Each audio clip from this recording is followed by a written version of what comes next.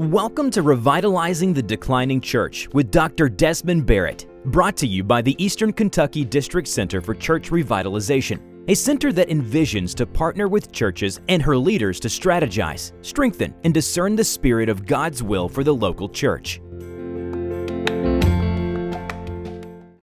Welcome to episode 70 of Revitalizing the Declining Church. I'm your host, Dr. Desmond Barrett. On today's episode, I want to talk to you about no turning back, renewing the commitment to change. You see, my friends, there comes a time in the local church when the church has to say there's no turning back. No turning back and reviewing the glory days. No turning back and celebrating a pastor who has long since stood in the pulpit. No turning back to programs that would not work in today's context or neighborhood culture that you're in. It takes a no turning back leader to lead a church in the death throes of the decline, to bring it back to a spiritual and numerical growth. The style of leadership is not for the foolhardy or for the faint of heart. The leader is a leader who is after God's own heart.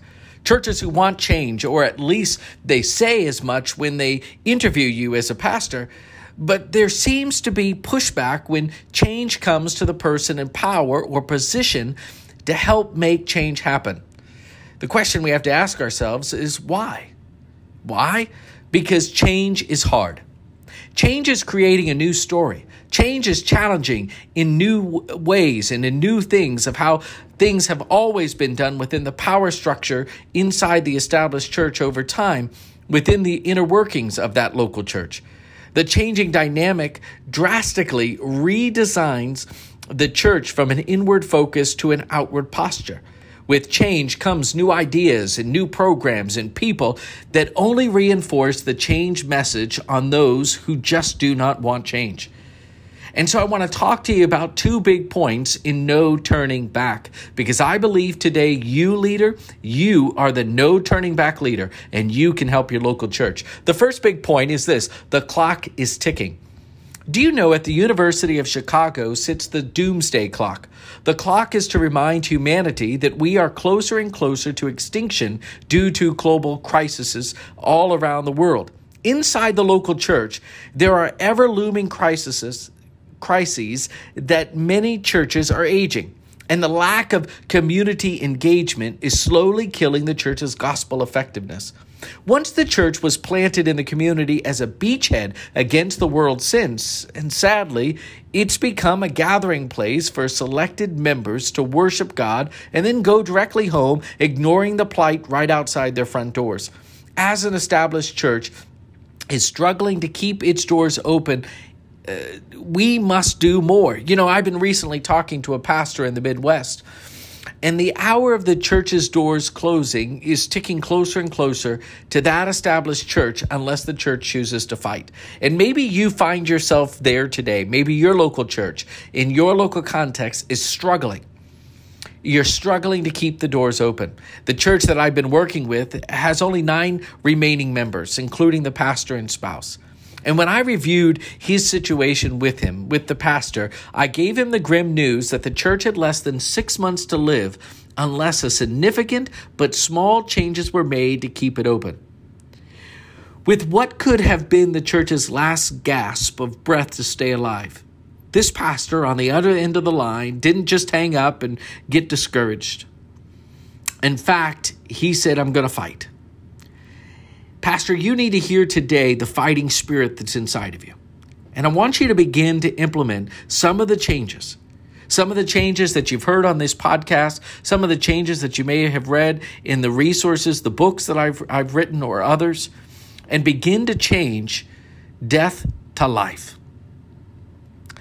The story, my friends, is familiar. This scene that's being played out in the Midwest in this struggling church is being played out in silence regardless of denomination or location within North America. The church blames the pastor blames the church, and what happens to the community? It's left to fend for itself with no gospel witness. If your church is going to move away from the 2 minutes to midnight and not close its door, then the church leadership must be willing to take the steps not to turn back the clock, but to move forward into God's future before it. The second major point is you got to retool and retrain. Churches who struggle to say, if we can just get a few young families, everything will be fine. That's the magic bullet that these churches, maybe even yours, people have even said that as you've struggled in decline. If we could just get a few young families, if we could just get this person, if we could just get this person to walk through our door, we'll just be fine. My friends, while that might be a quick fix, it will not fix the long-term institutional change that must take place to reclaim God's mantle from the lay leaders who have destroyed the local church. Evaluate what's working and what is not working throughout your local church. If that seems too large of a task for you to grasp your head around, I want you to limit to the children's program or a defined program, whatever it is. Or how about those fellowship hall meals on Wednesday nights? Or whatever pressing area appears to be taking the church back into the past with little or no results. Remember, your job is to be a gospel witness. As you examine the program, begin to remove the good parts of the program or ministry, and then retire the features that do not work. My friends, why hang on to something that is broken? Why hang on to something that does not work in the current circumstances of your local church? Retooling honors the past commitment and the idea behind the ministry, but prepares at the same time for the future and the future needs of your local church that it's facing today.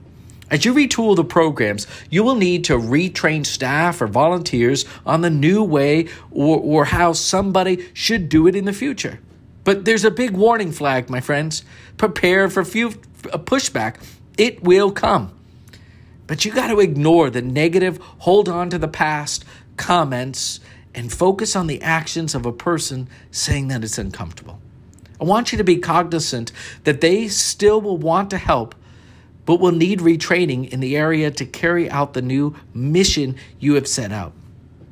If a person does not support the need for retooling and retraining, then you have to be honest and have the hard conversation, and it needs to be had by both parties. The struggle is because the heart is willing, but the mind wants to hold on to the traditions that challenge the changing season upon the local church and in your local context. Pastor, leader, revitalizer, wherever you find yourself as a leader in an established church, I want you to know this truth. You will not rebound overnight, as the church did not get into this situation overnight. But here's the hope. But you can begin to use the clock to your advantage. Be a bold witness for Jesus that without real substantive change, the church will slowly die. And I don't think, and I know in my heart, that anyone in your local context, including the member that's holding on for dear life, wants that to be the church's legacy, that it slowly dies. There's hope in revitalization. There's hope in no turning back. So renew your commitment. Renew the commitment to change. Don't give up. Keep pressing on.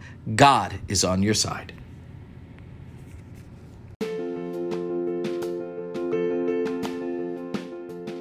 Thank you for joining me today on Revitalizing the Declining Church. If you've enjoyed this podcast, would you be willing to share it with your colleague? How about on social media? Why don't you rate, review, and subscribe to this podcast so you don't miss it the next time it comes out? From the Eastern Kentucky District Center for Church Revitalization, this has been Dr. Desmond Barrett reminding you to stay prayed up and keep pressing forward.